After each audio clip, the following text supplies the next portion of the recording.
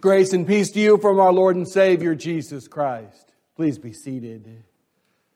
Merry Christmas! The last day of Christmas. We've closed out with the last day of the Christmas season. We are moving out of the Christmas season and into the Epiphany season. Epiphany is a Greek word. It means to reveal or even to shine. Christmas itself is often referred to as a celebration of God's love for His people. And likewise, the visit of the Magi to the Christ child also reveals God's love. But it reveals not just God's love for His own nation, for His own people, but also reveals the love of God for all people. Jesus came not just as a hero for Israel, but to be the Savior and the Savior of the world. That includes everybody from all nations, tribes, races, and colors. Matthew, in our story we just read, provides rich details concerning the Magi who had come from the east. They had seen His star. They followed it to Jesus, and then they worshiped Him. These Magi are considered to be wise men. And our text reveals where their wisdom comes from. It is the same wisdom that God gives unto us. This ability through faith to see and to follow and to worship. It is the same faith given unto us. You are wise men, for you see, follow, and worship. The Magi were possibly specialized in the studying of dreams. They may have also been specialists in the study of stars or written material of the past. Most think that they probably came from Babylon.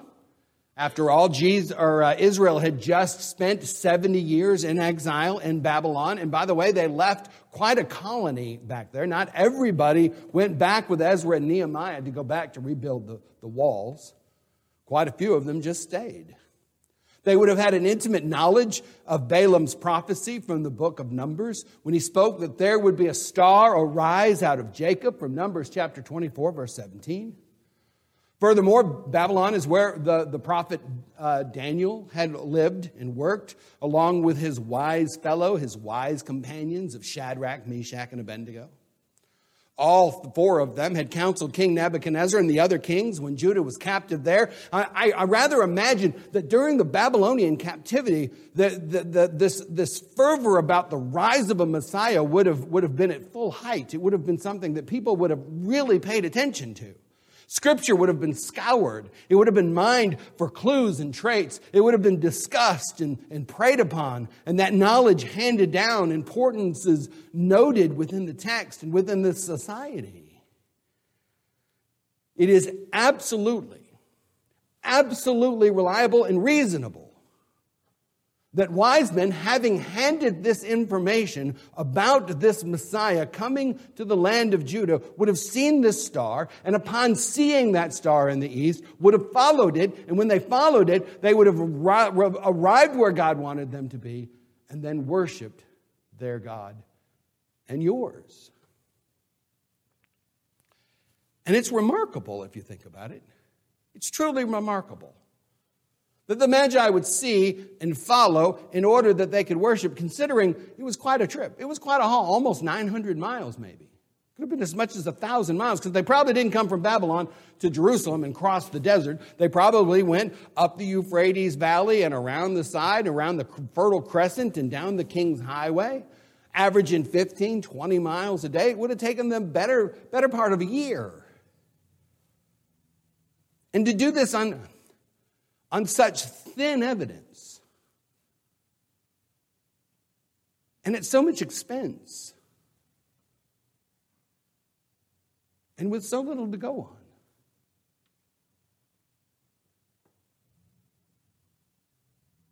Noah saw with the eyes of faith, and God told him what was coming. And he followed God's instruction. He built an ark And it saved him and his family. And finally, he worshiped God standing upon dry ground. Abraham also saw and followed and worshiped. He saw that God was going to protect him and Sarah as they left his family and went to a new area that God would show them. They followed God's will for their life, and they worshiped God when God had made a promise that Abraham was going to be the father of many nations. You see, that's what faith does. Faith sees with the eyes of God. Faith follows God's direction, and faith worships God in truth and purity and hope. That is the same wisdom that the Lord God has given unto you, wise guys. I can never restrain myself from calling you wise guys, can I? It is the same. It's the faith of God given unto you. Sometimes you hear the phrase, seeing is believing. On account of this, eyewitnesses are so important in criminal investigations. They're just so valuable. It is perplexing to me. It is absolutely perplexing to me that these chief priests, these teachers of the law, could not see the Messiah who was right in front of them. He is the very God made flesh directly in front of them, and they cannot see because they cannot follow because they're unable and unwilling to worship. Even though Jesus comes from the Jews would not have him.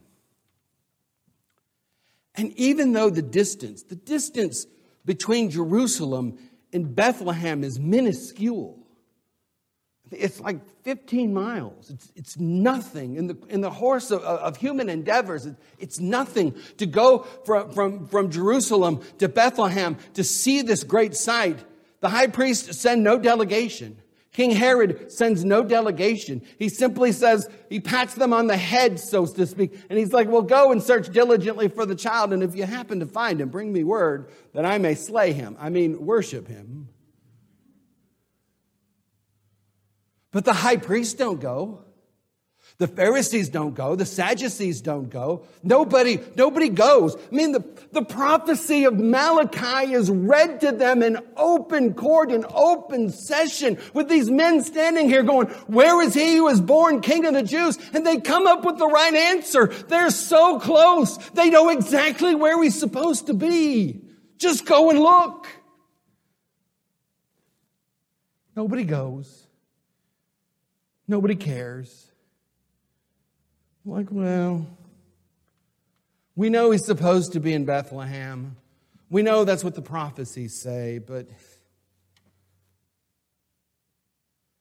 why did the Jews not see this Messiah? They had all the details. They had all the prophecies because of what Jesus said. Blessed are those who hear the word of God and keep it. Sometimes people see. They see the word, they see the world, they see what's supposed to be going on, they just don't follow. And they never worship. Dear friends, we all have seen beautifully colored Bible stories. We all have numerous copies of the Word of God within our own language, within our own houses. But how often do we open them? How often do we read them? How often do we study them? Do we really go to our Bible? Do we really go to our Bible when we're looking for advice for our quandary? Do we really go to the Word of God when we're looking for directions for our lives? Are we really looking to go for a peripotato as we travel the road of our lives? Do we put aside everything else in our life so that the Word of God would have its way amongst us? Do you see? Do you see? Can you hear? Can you follow? Do you worship? Do you bring him your gifts? Do you do his will? Not always. Not always. I have one of the prettiest Bibles that I've ever seen in my home. It sits right in the middle of a great big table in the middle of my great room. It's inscribed to the wife of August Suffold. I know you don't know who he is. He's the preeminent historian of a previous generation. Somebody gave this big, beautiful King James Bible to his wife as a thank you for something she probably came and spoke. Actually, she probably made August go and speak. And they gave her a big Bible. But it sits on that table, and it sits there. To my shame, it just sits there week after week after week after week. It's only one Bible, I know. We have 50 of them. I got like 3 when I graduated seminary. It was like, great, now that I've graduated seminary, somebody's like, here, have a Bible. I'm like, well, I had one of those, but thank you. Now we have a lot. My point is, you see that faith is not just their problem, it's our problem as well. Because the truth is, we're just lazy. It's not that we're looking for other gods. It's not that we don't have time. It's not that we're not interested in the Word of God. It's not that we've put it aside or we don't care. We're just lazy. We're just lackadaisical in our faith. Herod had no faith. I mean, Herod didn't care to see this Christ child. He didn't think he would see a Christ child. The only thing he was worried about is maybe a rival that might come to bug him someday. Many of the Jews had no faith either. They were just fearful that Jesus was going to disrupt the cart. And he did. They were concerned about that. But what rules your life? What rules your life? What's the most important thing? Is it fear? Is it anxiety? Is it pain? Is it those grandkids? What gets you up in the morning? What gets you moving in the morning? What gets you excited in the morning? Why do you go? Why do you go? Why do you do this? Why do you do that? Why do you go? Let us do everything to the glory of God. Let us put His Word right before us at the beginning of our day, that we might hold on, that He might be the core of our lives. I got to tell you, God cares more about your life than you do. He knows more about you than you do. Oftentimes, I'd rather solve my own problems, to tell you the truth. I would. I'd much rather prefer solving my own problems, because the solutions I come up with in my life, they're usually really, really smart, and they're really, really easy. And it doesn't really cause me a great deal of pain. And I don't have to change anything.